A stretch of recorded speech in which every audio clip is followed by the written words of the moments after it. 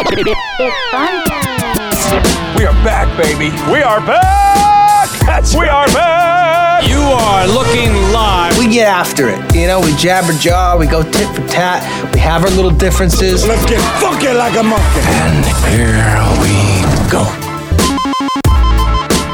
Hello and welcome to the Moose and Runes podcast. This episode 31 of Moose and Runes, joined now by Matt Rooney. I am Joe Musso. Matt, we're going to talk some sports today, but none of it's going to be too good. I mean, there'll be some bright spots, but definitely a downturn here in terms of football in our lives personally.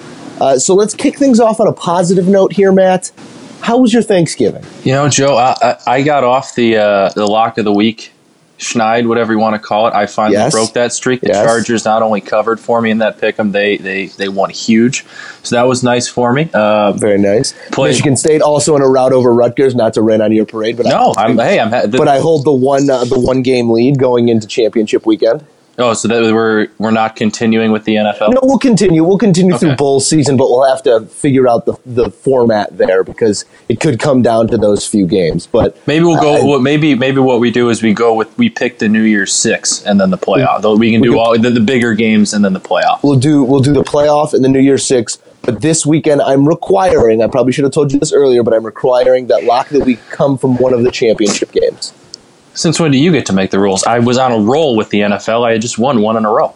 Matt, I don't know. I don't know how well you know me by now, but you know the rules are always changing when I'm in the game. That's true. So back to Thanksgiving. It was good. I played in a turkey bowl. Was sore for the next couple days. Gorgeous. Other than I ate a lot of food. Still kind of full from it. Nice to see the family. Spent some quality time with my niece for a couple days there. How about yourself, Joe? How was Thanksgiving in Lincoln? It was nice. A little broken up. We were on call here, waiting for a head coach firing at all times. We didn't know if it was going to come prior to the game, the announcement, after the game, this, that, and the other. So we were kind of on high alert a little bit throughout the Thanksgiving season there, but. It was good. Spent some time with the girlfriend here, with her side of the family. Going to get back for Christmas. So all things considered, just kind of stuffed our faces and relaxed a little bit. Watched 3 garbage football games and called it a day. Hey, but what was wrong? Why is everybody ripping on that first football game, the Lions-Vikings one? That one was I think it was because it was a solid game, but I was barely up. I was getting up during the first half, and then wasn't really locked in until the fourth quarter. Okay, well that makes. But people keep ripping, saying there were 3 garbage football games. That one was pretty good. I think the late game just kind of left everyone befuddled and feeling like they should have been watching. There was something about it, or something else that was on TV. That I still enjoed and loved watching it. I don't really know what it was. It's because you're a masochist, Matt. You just wish ill upon yourself. I just love football.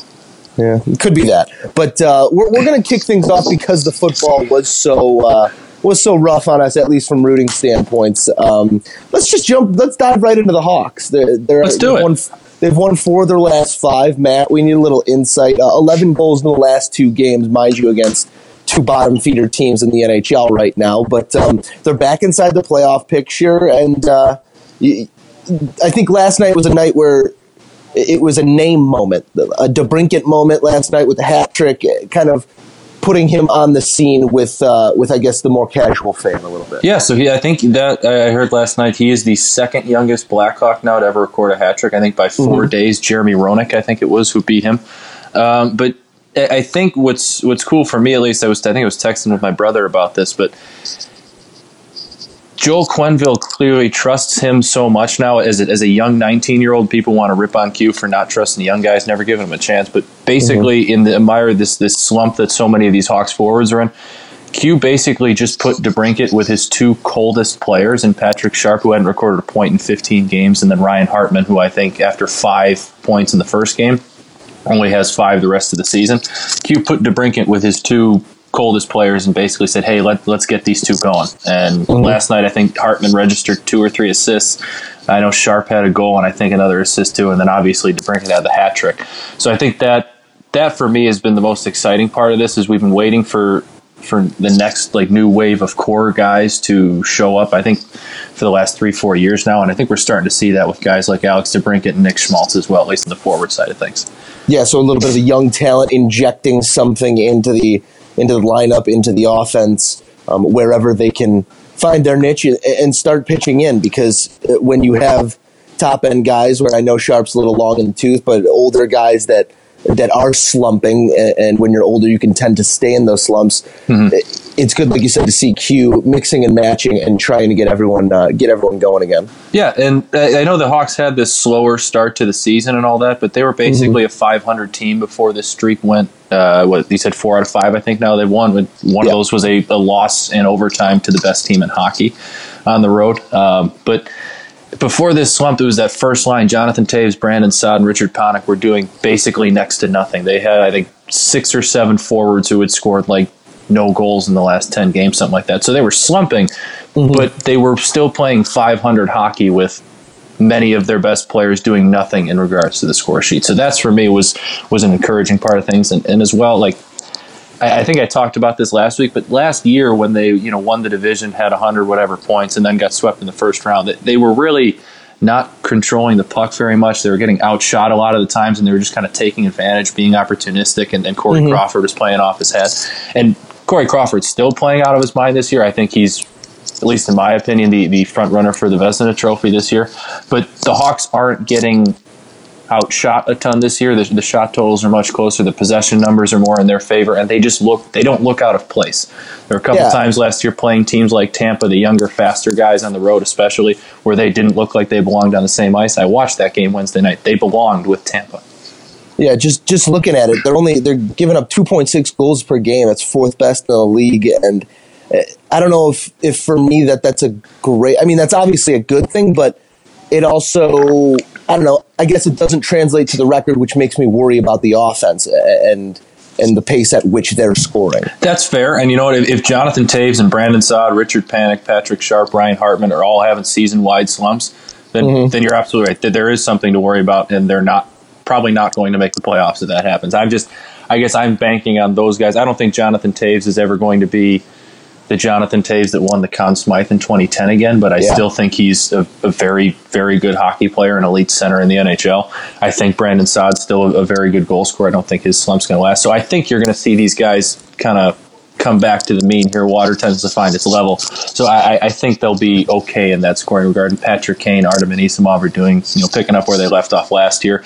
Nick Schmaltz has filled that Artemi Panarin role on the left wing there the last few games. So I think that second line is going to be just fine as well. But I also think they're going to go out and add some help because they have that cap room. That has been what you've been saying with that cap space, what piece they're going to go get. And, we were bouncing around a couple names. But when we go back to Crawford here, looking at it, he is second in save percentage right now, just a couple hundredths of a point behind Sergei Bobrovsky. So that goaltending can really stretch you, can really get you where you need to go, especially if things aren't going well or if you're not playing the best offensively. Goaltending is going to be that great regulator, that great common denominator that every team in the playoffs, not in the playoffs, but every team, maybe let's call it in the conference finals, you're looking at usually the top 4 goaltenders in the league. That's usually how things shake down. It's like power pitching in baseball. If you have the power pitching, if you have the 2, 3, 4 top-end starters, or if you have that one great goalie and a serviceable backup, you're in good shape. Yeah, you've seen it in the past. You mentioned pitching. It's a little bit like when you have that ace like the Giants have had in Madison Bumgarner. We've seen it in hockey series in the past. When you have that elite goalie who's in a zone, he can win you playoff series, not just games. He can win you series. And the Hawks have that in Corey Crawford. Matt, before we move on here off of hockey a little bit, we're about we're about a quarter of the way through the season here in the NHL. Very important next, let's call it 25 games coming up, kind of this second chunk of games. What are you looking for in the Hawks in this next 25 or prior to the All-Star break? What do you want to see from this team? I guess I just want to see consistency. I don't think that they're going to put up 7 goals a game, 4 goals a game here, whatever they've done the last 2. But I would like to see those younger guys in DeBrincat and Schmaltz and Forsling continue to progress. I'd like to see these. I'd like to see these defensive pairings and these lines stick for a little bit as well. I know the tendency for Q is to go to the line blender. when things tend to go wrong. So I'm hoping that things at least go well enough where he doesn't really feel the need to jumble too much, and just consistency. Corey Crawford doing what he's been doing. These young guys continue to take steps, and then hopefully Jonathan Taves, Richard Panic, Brandon Saad's line continues to improve a little bit. I know they had a great game against Florida. I think they were pretty good again last night, so that they continue to progress as well. So things looking up for the Hawks. I believe they're sitting at 6th in the conference right now. They're they're first in the wild card, I believe. So that's nice as well. They're first the in the top wild card spot. And that division just continues to be murderer's row. It seems like everybody in the division on any given night looks like a top tier contender. So I think at least this year it might be the best division in hockey. Yeah. All right, Matt. Well, I think we just need to take a deep breath right now. We need to prepare ourselves. I'm going to try. Can't we talk about like the Bulls or something next? I honestly have nothing to say about the Bulls, but it's better than what we got to talk about here. We can if you want, but we got to do it eventually. Let's get it over with. Take a deep breath. Let's center ourselves. The Bears lose again. It was probably the worst one of the season against the best team in the league. Our far cry of a prediction, this being the game that they would somehow win and it wouldn't make sense, didn't come to fruition. Not even a little bit. Everything looked bad. The play calling looked bad. The defense didn't look great. Trubisky looked bad. The run game was anemic. I don't really have a positive to take out of this game. Stop me if you do. Hey, so I was thinking the same thing. On Bears post-game live Sunday night, or Sunday after the game, the crew gives out the game balls. Mm-hmm. Lance Briggs gave it to the long snapper. So let's give some credit there. The snaps, the long snaps were perfect. There wasn't a bad one all game. So that was a positive for me, Joe. Mm-hmm. Okay. So other than that, all right, perfect. Yep, that was talking Bears positives. Very nice. Those are the Bears positives. Well, let's talk a little Bears football now. Let's get realistic about it. I was looking at it. The Bears are now 12-31 under John Fox. I just covered a coach firing, and I understand all of what goes into it off the field in terms of people's families, in terms of livelihoods. John Fox needs to go. There's no reason to keep him here. Because he's not going to be here at the end of the year. 31. There makes no sense. This last week leads me to believe that he's starting to lose this locker room too. It doesn't look like a cohesive unit anymore. It doesn't look like a team anymore. And the one thing that you cannot have with a rookie quarterback is regression. Everybody regressed last week. And I don't care if you're a bottom half team in the NFL playing the best team in the NFL, you have to be competitive. It's the NFL. The margin for error is extremely small, and the margin between these teams is very small. That's why you see on any given Sunday somebody beating someone else and asking, how did that happen? Because it's not the Big Ten. It's not Rutgers versus Ohio State. It's the Bears versus the Eagles, and we're all professionals here. The Bears are starting to regress and no longer look like professionals. I totally agree with you, and I guess I will take one minor positive, out of it early on in the game last week. I thought when the offense was absolutely anemic, couldn't move the ball in the slightest early on. I didn't think the defense competed, or at least first half, whatever. They were given some awful short fields to work with. They competed, they flew around, they were shorthanded. So I'll give them a little bit of credit there. But you hit it right on the head with the regression of Mitch Trubisky. That was after coming off arguably the best game we'd seen from at least one of them in that Detroit game. I thought he did a lot of good things. He led that drive, which gave them the opportunity to tie up the ballgame. Obviously didn't, but we saw a hopeless offense. We saw awful play calling again, and then later on when they got down, it was, hey, let's have Mitch throw the ball downfield. Now Philly's expecting it, so they're going to be able to sit and wait on it. They're not putting their offense and their quarterback in good places to succeed. And so if you're not going to fire John Fox, which I don't think they are, because the Bears have literally never done that to a coach midseason, and in their, I'm not saying that's right. I think they should, but they're not. I don't think they're going to. At least give somebody. Let's cut ties with Dowell Loggins. He's not going to be back next year. Let's give somebody else a chance to call plays, whether that's Dave Ragone, who's their quarterback's coach, or anybody else on the staff. I don't care. Let's give somebody else a chance to do it, because this is not helping Mitch. He's regressing. I honestly think that the bigger issue between Loggins and Fox, now I believe they need a clean house, but I do too. Dowell Loggins' play calling right now is terrible. You're not putting anyone in the position to succeed, not your tailbacks, not your quarterback, not your excuses for wide receivers. No one's going to succeed on a run-pass basis. You don't have to be a defensive coordinator to figure out the pattern of run-pass, run-pass, run-pass. It's not hard to figure out. Third and short, you need to mix it up too. 3 times on Sunday, 3rd down and 1, they went into an I formation. Philly packed 8 or 9 in the box, and Mitch Trubisky didn't have the opportunity to audible out. They still haven't given him the green light to audible out of a bad look. They ran into a 9-man box ISO 3 times and didn't get it once. I mean, things need to change. That's not. You're not going to succeed that way. I'm glad you brought that up because I get, having some limits on when the rookie quarterback can check in and out of things.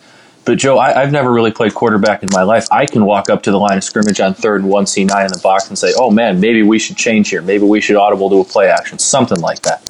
That's not like advanced audibling Tom Brady. Like, we only let Tom Brady do this. That's QB 101. That stuff he's probably been doing since high school and college, been allowed to do. And I know pro defense are obviously much more complicated than that. But it's not that complicated when you walk up there and see 8 or 9 in the box on 3rd and 1, and you're the Bears who have been running in that situation all year. You know what's coming. Yeah, give this kid a chance. It's not good, and I know last year, we talked about it whether on the pod or off the pod or wherever. My Bears fandom regressed into apathy last year, and I really didn't care what was happening. For some reason this year, I do care because I don't know if we saw more potential. I think it's because we see the potential with this team. I really do. But again, last week I was a little bit apathetic, and the way it occurred was so poetic. So I'm watching the game. They're making me sick. They're getting their butt beat. I go out and run to the grocery store across the street real quick and come back. It's commercial break. They come back from commercial break and they say, the Bears are being beat 24-3 or whatever the score was at the time. We're going to take you to a more competitive matchup. The Fox broke out of the Bears game because they were losing so bad and it was so unentertaining. And I just kind of had an internal moment where I laughed to myself and then I just watched the end of the Panthers game. Yeah. It needed to happen, and I'm glad I didn't have to make the decision. Fox made it for me. It was terrible.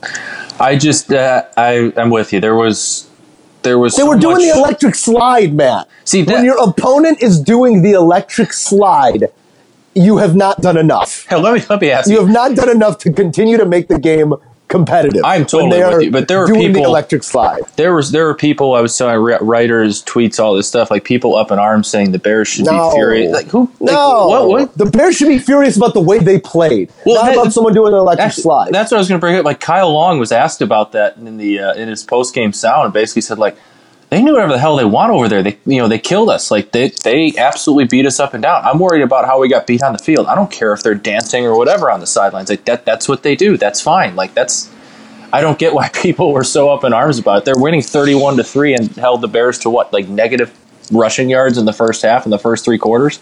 It's the same idea of if you don't want me to dance, keep me out of the end zone. If you don't want me to dance, don't let me get up by 30. That I think that should also be applicable to the rule. I agree. The Eagles have been doing celebrations like that all year. It's not just like it happened here. You mentioned Kyle Long in this situation. Is it time to see what we can get for Kyle Long? Because he's not very good. I know he's the darling of Chicago. I don't know how healthy or unhealthy he is. Yeah, but that's part of the problem. That's part of it. He's been unhealthy for the last 4 years. I don't know what. I don't think that's like you'd say what you can get for him. The NFL, or let it's not like you're. Thanks for playing. I don't think it's that time yet. I'm not sure when his guaranteed money runs up. But if he's still on the hook for some salary, whatever, I'm still in favor of. He's not.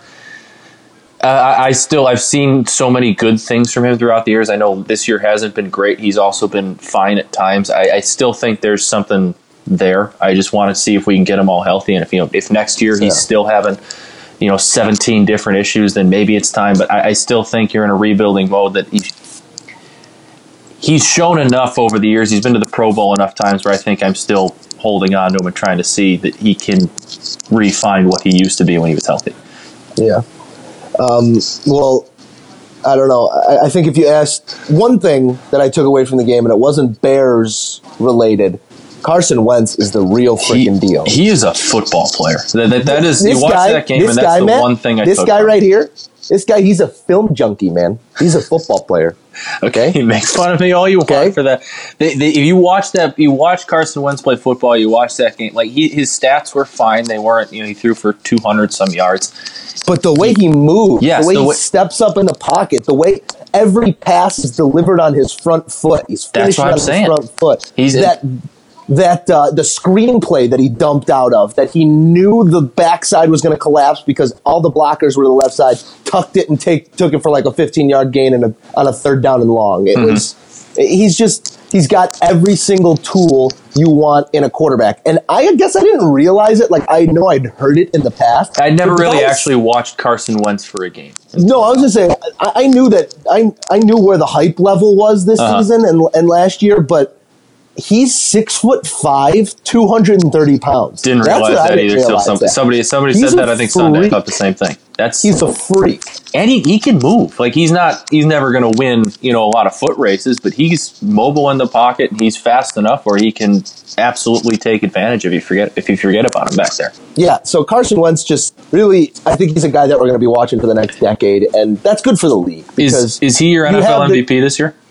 I think it's a little early to crown, but right now I'd say he's the front runner, right? I don't.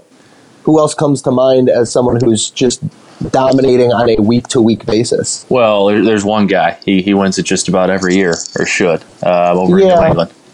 But I don't know how, but they're so under the radar right now. I think it's because they played in Mexico the one week, and then they played the Dolphins last week. Like they're just kind of going about their business. Because they had that hype, like everybody was saying 16-0 at the early of the year. I honestly think that slow start took people away from them a little bit, and people just kind of assumed like, oh, whatever, don't worry about them.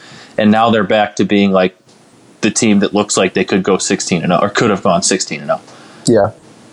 Yeah, but no doubt the Patriots are going to be there at the end. No doubt Tom's name is going to be in the MVP hat. But Carson Wentz, that's the perfect way to look at it. It's the changing of the guard. Tom Brady can only play so much more football. Ben Roethlisberger can only play so much football. Joe Flacco, all these quarterbacks that are getting to the twilight years of their career. I know we've talked about it in the past, but it's good to have your Dak Prescotts. It's good to be able to label a Carson Wentz. It's good to know these guys that are coming up, not in year one, but maybe year 2, year 3, year 4, where you're actually seeing a body of work starting to build. Yeah, and I think that's a lot of these quarterbacks not necessarily lighting the world on fire in their rookie year and kind of taking those steps years 2, 3, and 4 is, I guess, encouraging for us with Mitch here. Matt, can we just not talk? We were done with the Bears. Can we not talk about the Bears? I can't not talk about them, Joe. I want them to be good again. Yeah. Also, I want them to. I want to bring up this stat that I saw on Twitter with regards to firing the head coach in season. Okay. The last 8 NFL teams to fire their head coach before the end of the season either have been in the playoffs or currently headed to the playoffs this year under their next head coach. Yeah. So, I mean, it's all about hiring the right guy, getting the right pieces in place after.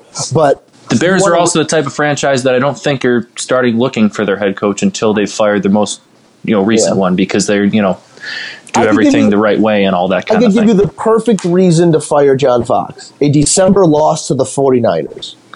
To Jimmy Garoppolo's 49ers. To Jimmy G and the 49ers. To the hometown kid. You'd have thought a 31-3 embarrassment on the road might have been one, but no, apparently not. They even had more time when the plane broke down. They could have left him in Philly.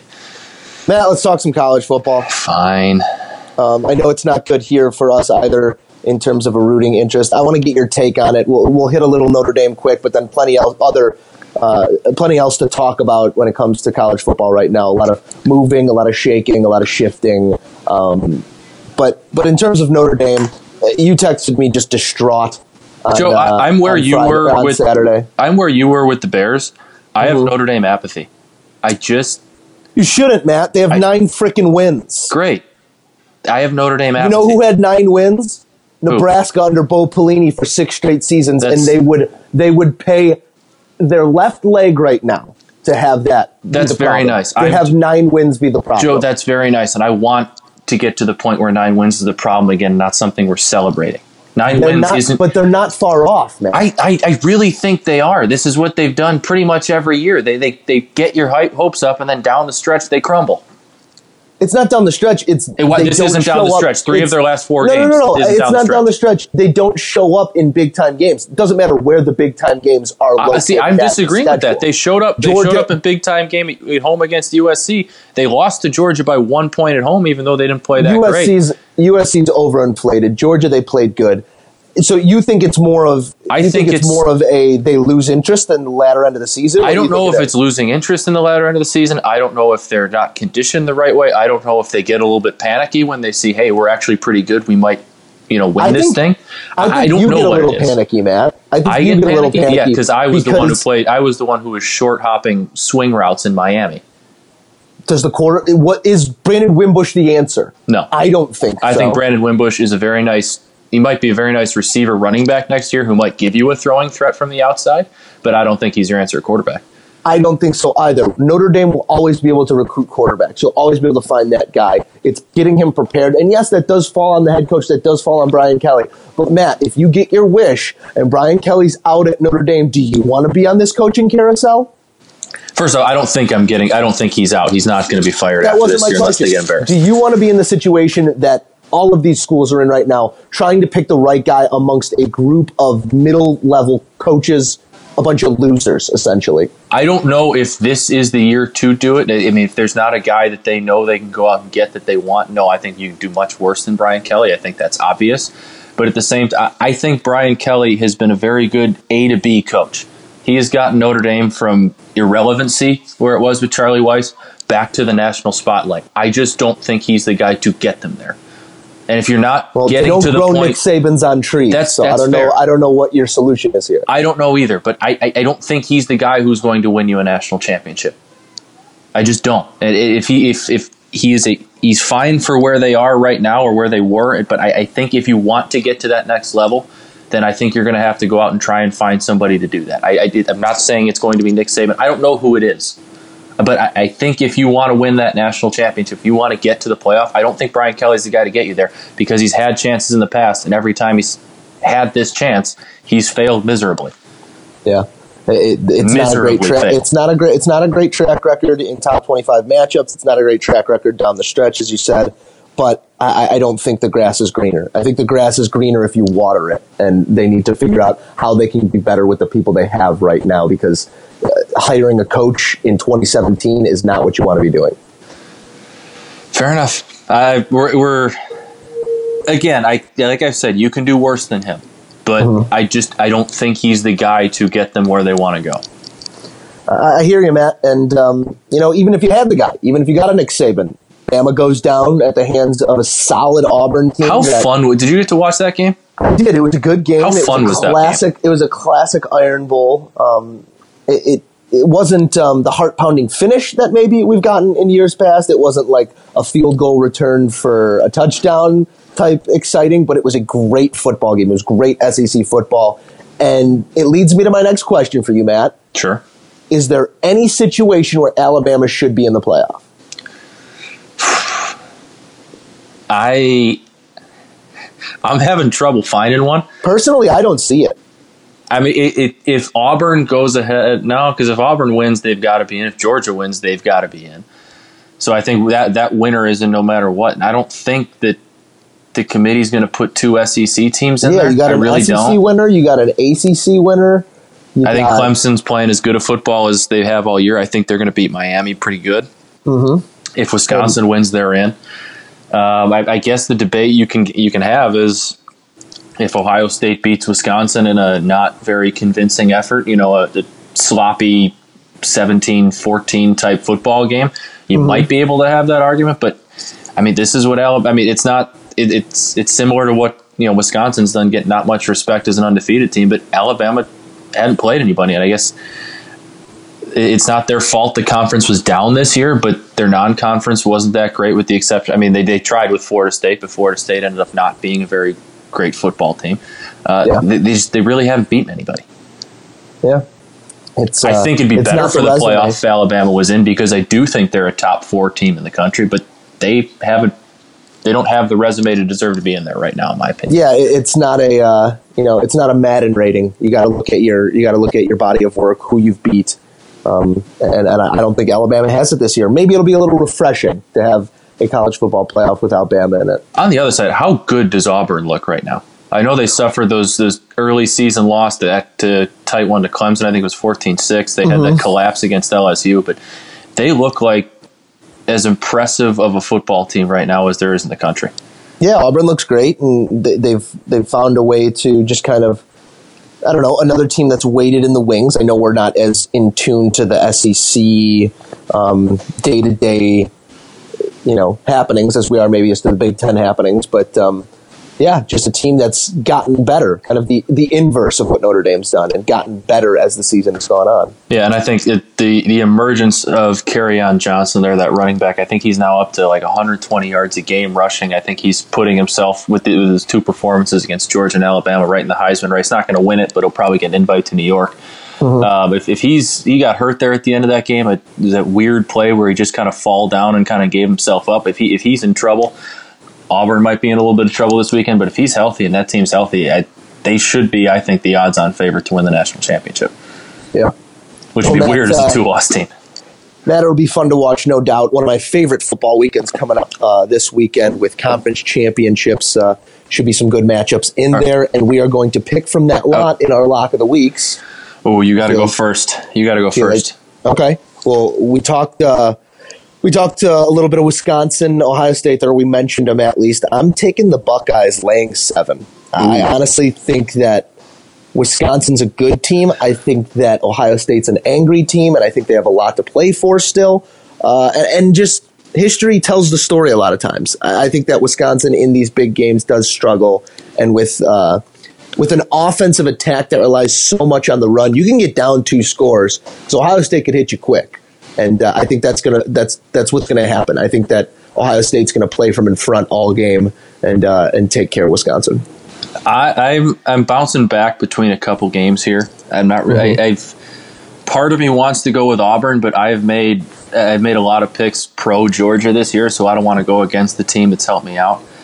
I think I'm gonna go. It's a lot of points, but I'm gonna go Clemson laying 9.5 against Miami. Okay. I just from what I don't know if it was Miami overlooking Pitt but they look just pretty awful in that game, and Clemson is playing as good a football, like I said, as anybody in the country right now. They look fantastic. They absolutely blew out their rival in South Carolina.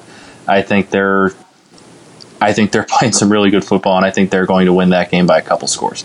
So I'm going to go with Clemson. You're calling for some rust on the turnover chain? I think it's going to start rusting over just a little bit. A little bit of rust on the turnover chain. All right, so you got Clemson in the ACC title game, and I am taking Ohio State in the Big Ten championship. Should be a fun weekend of football. Matt, before we move on here, you got anything else in terms of college football? Well, Joe, you covered a pretty interesting story. This last weekend, and I think I want you to tell us what that was like, because I think everyone who watches stuff sees all head coach getting fired. We know it's going to happen, all that, but no one really knows, other than the people who are actually there, what it's like to kind of be on call, be behind the scenes, be at Memorial Stadium for 24 straight hours, whatever the hell it was, waiting for people to come out. So why don't you give us a little bit of an insight as to what that was like? I mean, just in terms of a timeline, Nebraska just gets tanned on Black Friday by Iowa. Hey, they were tied at halftime. They were tied at halftime 14-14, and they just didn't come out in the second half on Senior Day in front of 90,000. It was a low point. It was a sad moment for all of these fans to see the season end that way, because that's kind of just what the season's been this year. It is very, very underwhelming. There was a lot of talent on the football team, and it just didn't seem like it ever came together all at once. And they had Mike Riley fired week 3 after an NIU loss, the fan base at least. And the axe came down on Saturday morning. We kind of knew it was going to, so was outside of Memorial Stadium at 7 a.m., watched Mike take his last walk into the stadium. Obviously, a meeting happened. They called all the players in, so we talked to some players outside of the stadium, and then they said press conference at 11:15. Coach Riley's been released as head coach. We all got the email. And this is where I think things differ. I think everything prior to the firing is very similar no matter where you go. But Mike Riley is held in such high regard by the people of Lincoln. everyone was rooting for him to succeed because of the type of person he is, because of the character he brings to the table every day. There was no tension between him and the media. There was no hatred from the fan base. Everyone wanted more. They wanted to see things happen, but I think there was a common understanding that Mike Riley wasn't going to be the guy to take them there. At least they understood that this year. The guy carried himself with class and respect. He spoke at his own firing, which doesn't happen. You don't usually see that. The new athletic director, Bill Moose, came out and spoke to the media, obviously gave his whole spiel, 40 minutes. And at the end of it, he says, you're going to get a chance to talk to Mike here in a few minutes. He's going to take the podium take 3 or 4 questions. He took probably 25 questions. He was at the podium for about 45 minutes himself. After 3 hours after being fired, to have the grace to be up there, the poise to be up there, he obviously looked like, a man dejected, but handled himself with the same level of class that he has been in my entire tenure here. And then we're talking about a press pool, a room of about 150 people. He walked around and shook every single person's hand and thanked them for their hard work. So that's where I think this was a different experience than a normal coach firing. Usually it's a little bit more rip off the Band-Aid than that. So it was definitely an action-packed 48 hours in Lincoln for all of the wrong reasons, but it was a lot of hard work, and I know no one put in more hard work than Mike Riley. So, wishing him the best in moving forward. He was asked what the future holds for him, because there are a lot of openings. He said, I feel young, I feel ready to coach, but right now I want to focus on being a grandpa. So I think he's heading back to the Northwest and be with his family in Oregon and enjoy the holiday season. But just a little bit of background on what it's like to cover the axing of a head coach, and I think it was very, very different than any other firing that you'll ever cover. Well, certainly, hope the best for him, and I do think if he wants it, there will be another job for him somewhere. Probably not ever one as prestigious as Nebraska, but certainly maybe one closer to home for him, a little bit more in the Northwest, maybe a lower end type school there picks him up, because I think he's still got a lot to offer to schools like that. Yeah, great guy, and he'll make the people around him better. He might not make them better football players, but I know that there are a lot of young men that lives were changed here at Nebraska because of Mike Riley off the field, and he's a great man for that. And now we're on Scott Frost watch. Oh, that was going to be my next question, That's Joe. There's the elephant in the room keeps getting bigger. Florida's made their hire. UCLA's made their hire. Nebraska's kind of the big fit, if you want to call it that, the big fish left hanging out there. And Scott Frost is still at UCF. It still doesn't make sense to me. It still doesn't make sense why Scott Frost would want to come here, but all of the rumors, the entire rumor mill has things turning in that direction, because I don't even know. I mean, Bill Moose came out, the athletic director, and said he's got a list of 6 guys and wouldn't commit to any one of them being the priority. He wanted to be respectful of Scott and his team, this, that, and the other, yada, yada, yada, all of the right things you need to say. Did he mention any other names other than Scott Frost? He didn't mention anyone directly by name. Okay. But all the beat writers, everyone's got their idea of who the 6 are. I mean, you got Leach, because he's worked with Moose. With the connection there. Scott Frost, a couple other guys. But if it's not Frost, this fan base is going to lose their minds. And right now it looks like Scott Frost's options are Oregon, Nebraska, or staying at UCF. And I don't think staying at UCF is as big of a far cry as some people think it is. No, UCF's a pretty good spot. I think he's built something. They were 0-10, I think, when he took over there. And while he's never going to make a playoff there, I think it's a good spot for him to continue to win 10, 11 games a year until that.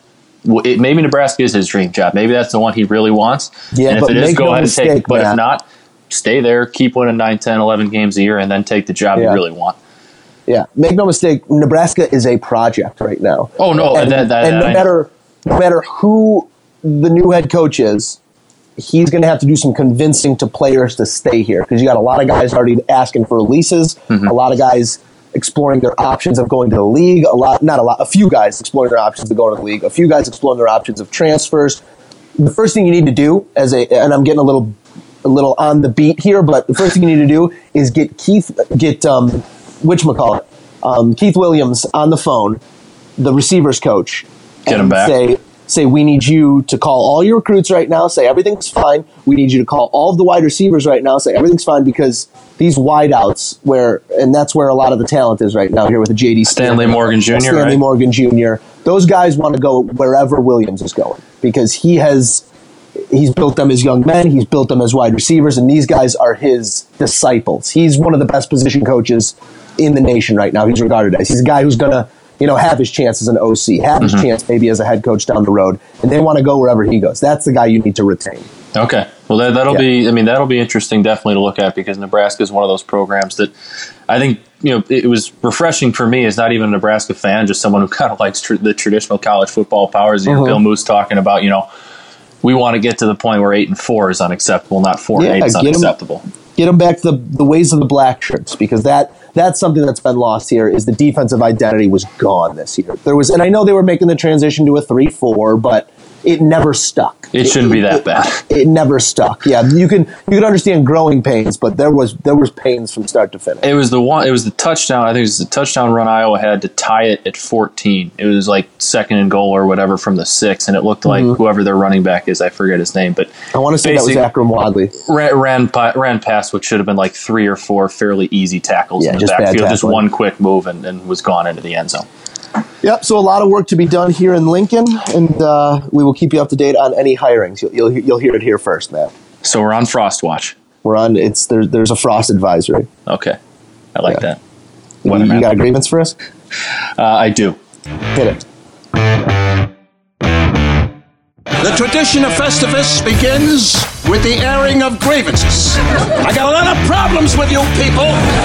Now, you're going to hear about it. You can't handle the truth. Boy, have you lost your mind, because I'll help you find it. I feel like I'm taking crazy pills. I award you no points, and may God have mercy on your soul. All right. So the Bulls, I touched on them a little bit, jokingly said I wanted to talk about them, but they're in the midst of a big slump here. I think they lost 9 to 10. They're doing what they should be as a rebuilding team, but at the time of the NBA draft, I think we talked about this a little bit, and we were at least a little bit upset the whole Jordan Bell issue, dumping him for $3.5 million or whatever the hell it was. At the time, I got it. I got being upset about it. I was a little bit upset about it too, but the more this season goes on, the more, kind of keep an eye on Jordan Bell. Even watched him a little bit when the Bulls played the Warriors. That's kind of when the storyline came to a head. I think Bulls fans need to take a step back and let the outrage over a player averaging 3 points a game, 2 rebounds a game, and just under a block per game go. He's a bench warmer who plays some decent defensive minutes on an NBA championship, best team in the NBA type team. If he was here, he's a 6'7" power forward who doesn't have a jump shot. I don't think I know he has these freak athletic plays. He's throwing down some big dunks, and that's all well and good, but that doesn't make you a very good NBA basketball player. And I think the whole Jordan Bell outrage, love, whatever, just needs to die down a little bit. I'm as anti-Garpax as you can be, but I don't think that passing up Jordan Bell is going to decelerate the rebuild, whatever you want to call it. I think people just need to take a step back here and just let the outrage go. Let him go have some fun in Golden State. I think anybody would have a hard time not looking good coming off the bench for the Golden State Warriors right now with how good that roster is. So let's just take a step back. Let's not be so outraged that the Bulls passed up on the next, Draymond Green in the second round, because they didn't. Jordan Bell's never going to be that. His NBA career is going to be a nice bench player for a very good team, and if he ever gets the chance to be on a great team, he's not going to do anything. So that's all I got. Yeah, I think it's also a product of Bulls fans having nowhere to focus their energy. There's not much else going on other than outrage. So I think you never know what a guy's going to be either. They didn't know what Michael was going to be until he was Michael. Obviously people had some idea coming out of North Carolina. That's a bad example, but Draymond Green in the second round, like I mentioned. Guys get passed on all the time, and seldomly do you see first overall picks pan out to what they're supposed to be anyway. So I think there's just a lot that goes into drafting a player and picking a player and making sure he's the right guy and choosing a Lauri Markkanen, and just in terms of scouting and in terms of the draft, there's a lot that goes on, and people make their picks for certain reasons, and a lot of times it has not just the Bulls, but maybe 10 other teams looking like idiots prior to. So I think that's just the way things go sometimes. All right. Want to move on to buy or sell? Yeah, let's do it. All right. Why don't you kick us off? All right, Matt, buy or sell? We're going to get it in here. Obviously, just the elephant in the room, the topic at hand. Buy or sell? Tiger Woods plays all 4 rounds at the Hero World Challenge this weekend. Ooh, I think I'm going to buy that. Okay. I think he's taken off enough time here. I don't think he's at the point where if he plays bad, he's going to pull himself from it. I think he's kind of set on going through these 4 rounds, kind of no matter what it is. I think we're going to. I don't know how good it's going to be, but I don't think it's going to be terrible. I think it'll probably just be a middle of the road type finish, and I think he will finish all 4. What are you most looking forward to out of Tiger? Are you excited? I don't sense. I'm just excited. I'm honestly, I like I've told you here a couple times. I want to temper my expectations. I want Tiger to be back. I've heard this story before. I've seen this movie, and until he actually comes back and starts being a competitive golfer again, I'm going to keep my expectations low. Because I think the fact that we have to buy or sell, not whether he finishes in the top 10, whether he makes the cut, whether he finishes the tournament, I think that's our buy or sell question. I think that speaks volumes about where my Tiger expectations and hype should be. Yeah, and I know it's kind of my go-to word on the pod here, and something that we talk a lot about is expectations, and I think you have to temper your expectations for Tiger. But the one thing that I really enjoy is the excitement that other players on tour have about it. Everybody wants Tiger back out there because he was all these guys' heroes. He's the reason Ricky Fowler picked up a club. He's the reason Patrick Reed picked up a club. He's the reason Dustin Johnson didn't go be an all-state basketball and football player. He was these guys' inspiration, and to be able to go out there and walk alongside Justin Thomas this Thursday and Friday, that's got to be a thrill for JT as well. You know, the top player in the world right now, not by official golf rankings, but the player of the year last year gets to play with his idol this weekend. That's a cool moment for him as well. Yeah, and it's awesome. It's great for the tour that he's back. I personally, I'm keeping those low until I can see him I know he's not going to play every tournament. He's not going to be an every weekend kind of guy. Yeah. But until we can consistently see him back finishing tournaments, being competitive, all that's when I'll allow myself to get hyped up about him. Yeah, and I really, it all builds up to the Masters because that means so much to Tiger, it means so much to golf, and it means so much to us as fans. If he can just get better, and at least have us talking when the Masters come around, not about his back or his injuries or his health, but have us talking about his game, I think that would be really exciting. I agree.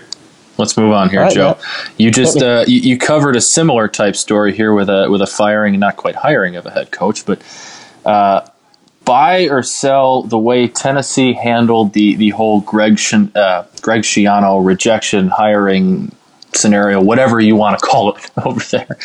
But would you buy or sell on the way Tennessee went about their business there? This is a touchy subject, obviously, but I'm going to sell the way Tennessee went about it because it was very unprofessional. You need to have your thumb on the pulse of the fan base a little bit more than they did, because this outrage, this ire, didn't happen overnight. Obviously, this is the way people felt. I also have a problem with a fan base forcing a athletic department into retroactively taking a contract off the table. Now, we are talking about a man with very serious allegations against his name. We're also talking about a man who was never convicted of anything. You have to take all these things into account. There's a lot of moving parts. Greg Schiano being linked to what he was at Penn State is not good. It's not a good thing, but we're not talking about missing out on John Gruden. We're not talking about missing out on Bear Bryant. We're talking about missing out on Greg Schiano. And just the way this thing was blown up, it started feeling like, and again, I'm towing the line here, but it started feeling like a mainstream news story. It started where outrage is propelling the narrative. And we're in such an age when it comes to news and politics of recreational outrage. And the allegations here are of the utmost seriousness. Don't get me wrong on what he was linked to at Penn State. But outrage cannot force your hand. Outrage cannot make you make the decision. Should the Tennessee brass have been more aware of what was going to happen if you did put this contract on the table? Yes. But once you put the contract on the table, you wear it. That's my thoughts on it, I guess. I'm totally with you. And I know what the allegations and all that stuff against him at Penn State. I also know he's never convicted or there are people who testified on his behalf, under oath in favor of him, all that stuff, whatever. I honestly think this was Tennessee fans, the fan base thought it was going to be John Gruden. It wasn't John Gruden. It was a name that was, a little bit controversial and something you can get mad at. Let me take this opportunity then. Let me take this opportunity. Sorry to cut you off. Tennessee fans, you stupid. Yeah. John Gruden's not coaching again. Joe, I'm not disagreeing here, but I think that's what this was. I think the Tennessee fan base had very high, unrealistic expectations that their next head coach was going to be John Gruden. I think their athletic department led them on a little bit, and that never really shot down or did anything to deny the fact that might be happening. And then they went ahead and hired, or supposedly offered, whatever, Greg Schiano, and that leaked.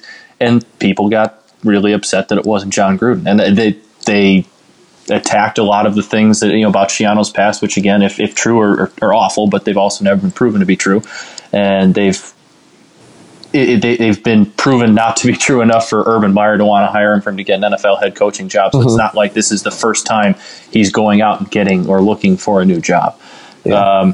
I think this is a good move for Tennessee, and they're not hiring him is going to be good for their program. I don't think he's a great big time head coach, but at the same time, the way that this was handled, if you're a head coaching candidate, young up and comer, why would you really consider Tennessee when their fan base clearly controls what's going on? They're not the athletic department, the new athletic director. Basically, just let the fans tell them what their hire is going to be or not be. Yeah, not a great look for Tennessee as a whole there. Yeah. All right, let's move on. All right, Matt, buy or sell. Where am I here? Okay, buy or sell. There's some NBA meetings about to happen, and they're going to talk about the possibility of getting the one-and-done rule out. I think what a lot of people are talking about is having the option to leave directly from high school, and then from there, you would either have to have 2 or 3 years of college basketball experience. So you'd have the option coming out of high school, buy or sell, getting rid of the one and done rule. Excuse me. I mean, I selfishly, I love it. I love what the one and done rule does for college basketball for that 1 year, because it brings a lot more talent to college basketball than there really was in the past. Mm-hmm. But I think for these kids, like you're watching Marvin Bagley play at Duke right now, and he's grabbing 30 points, 15 rebounds a game. Like there's no real reason for him to be in college basketball right now. Yeah, and I don't think it's really good for a lot of these kids. So I think it's better for the kids, probably better for the game, especially better for the pro game. We just get them in there now rather than trying to get them into college for, forcing them to go there for 1 year, not really take, classes seriously, all that kind of stuff. I don't really see the positives in it other than the fact that it makes college basketball a little bit more exciting to have those names in it.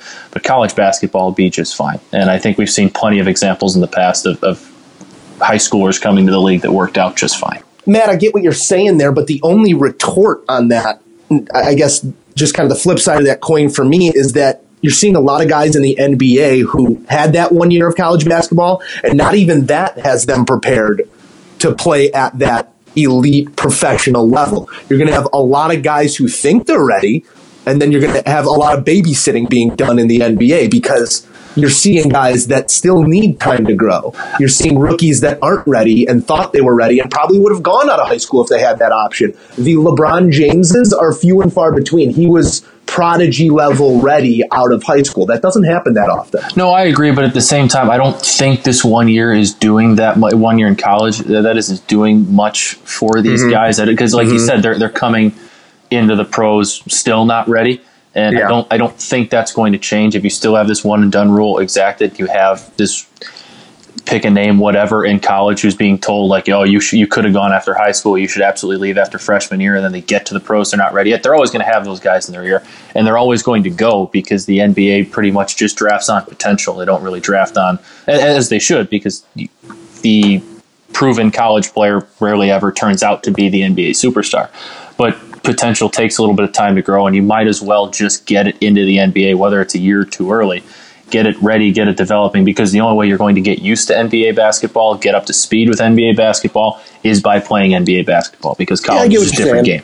Yeah, no, that makes sense. And I think that these are going to be a lot of the points that are brought to the table when trying to figure out what the proper way to approach it is. I'd be very in favor of the 2 year. If you go, you got to be there for freshman, sophomore. I think that's tough, though, because if you're giving guys, I think that puts more pressure on guys to make that decision out of high school as a 17, 18-year-old. If not, I got a 2-year, 3-year sentence at this school.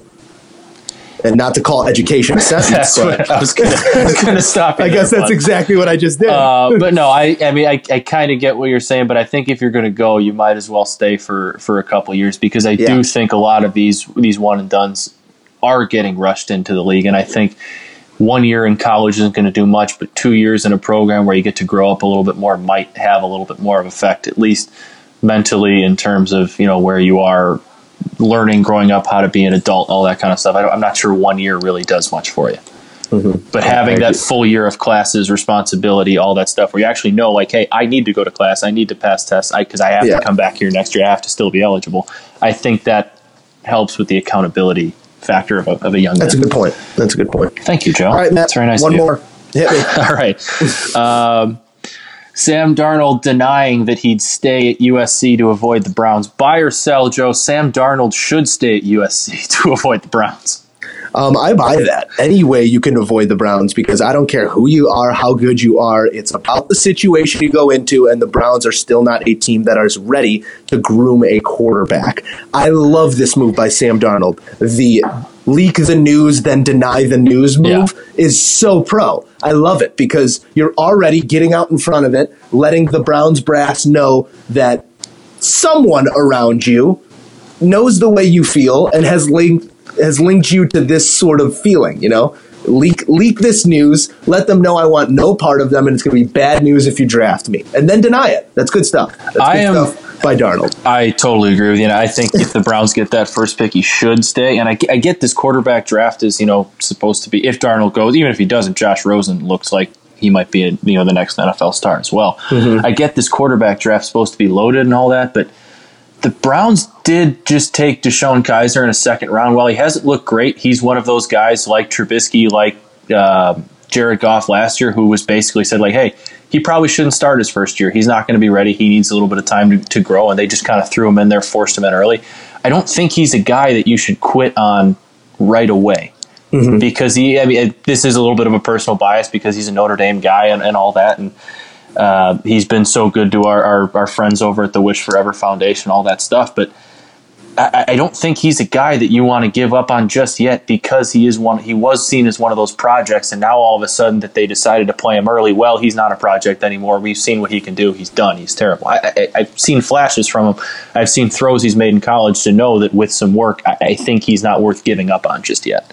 Yeah, and it wouldn't be out of the ordinary for the Browns to enter with a plan and then completely abort the plan. That would be very Browns. That would be very Browns of them, but I do agree with you that if you're going to take on a project, you have to be ready for at least be ready to ride the project out. You got to give the kid a 3-year leash, because that's if you're not giving him that, and if you're not putting pieces around him to win, then you failed, not him. Speaking of DeShone Kizer, I just touched on it a little bit, but they're doing their Cleats for a Cause in the NFL this weekend, and I believe I saw an article that his cause is the Andrew Wisher Foundation, all that with his spikes. So that'll be very exciting to see those. The continued support from DeShone is, you can't say enough about it for shedding a national light both at the draft and this weekend on the Andrew Wisher Foundation.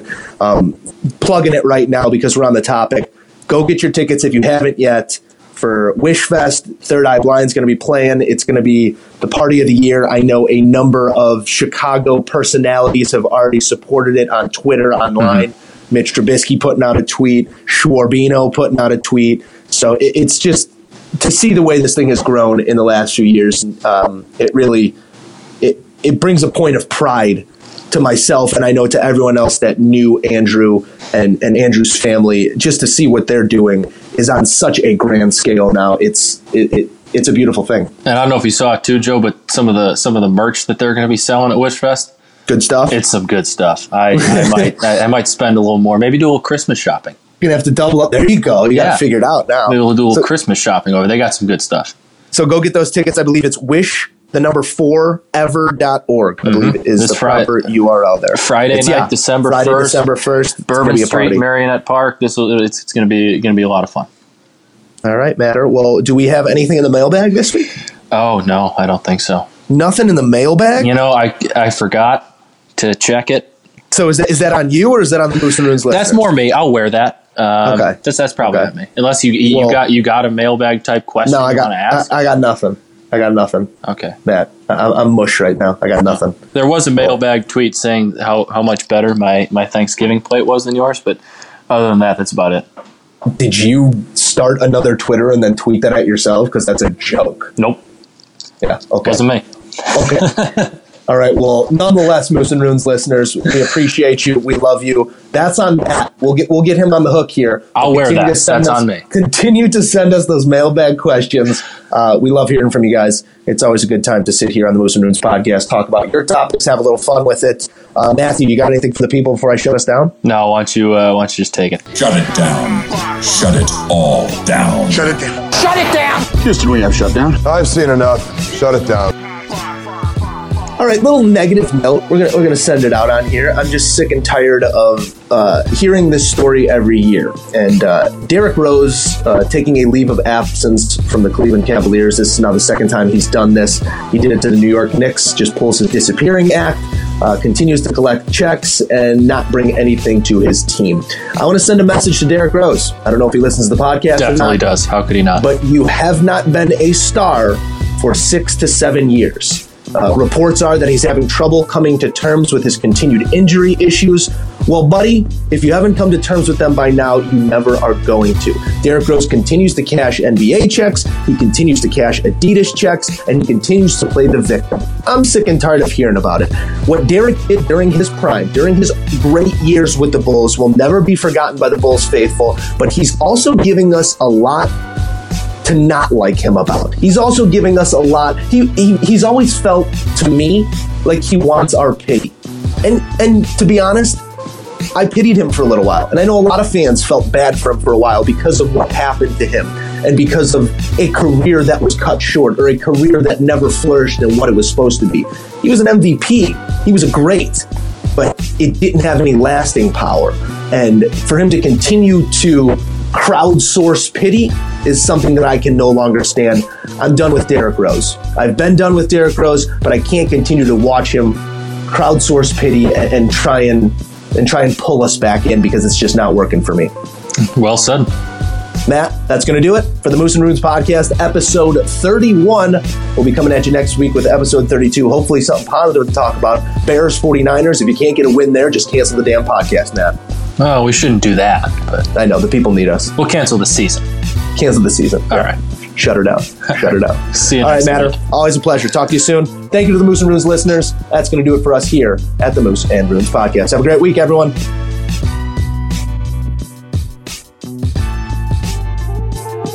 May God give you for every storm a rainbow, for every tear a smile, for every care a promise, and a blessing in each trial. I swear I've seen a lot of stuff in my life, but that was awesome.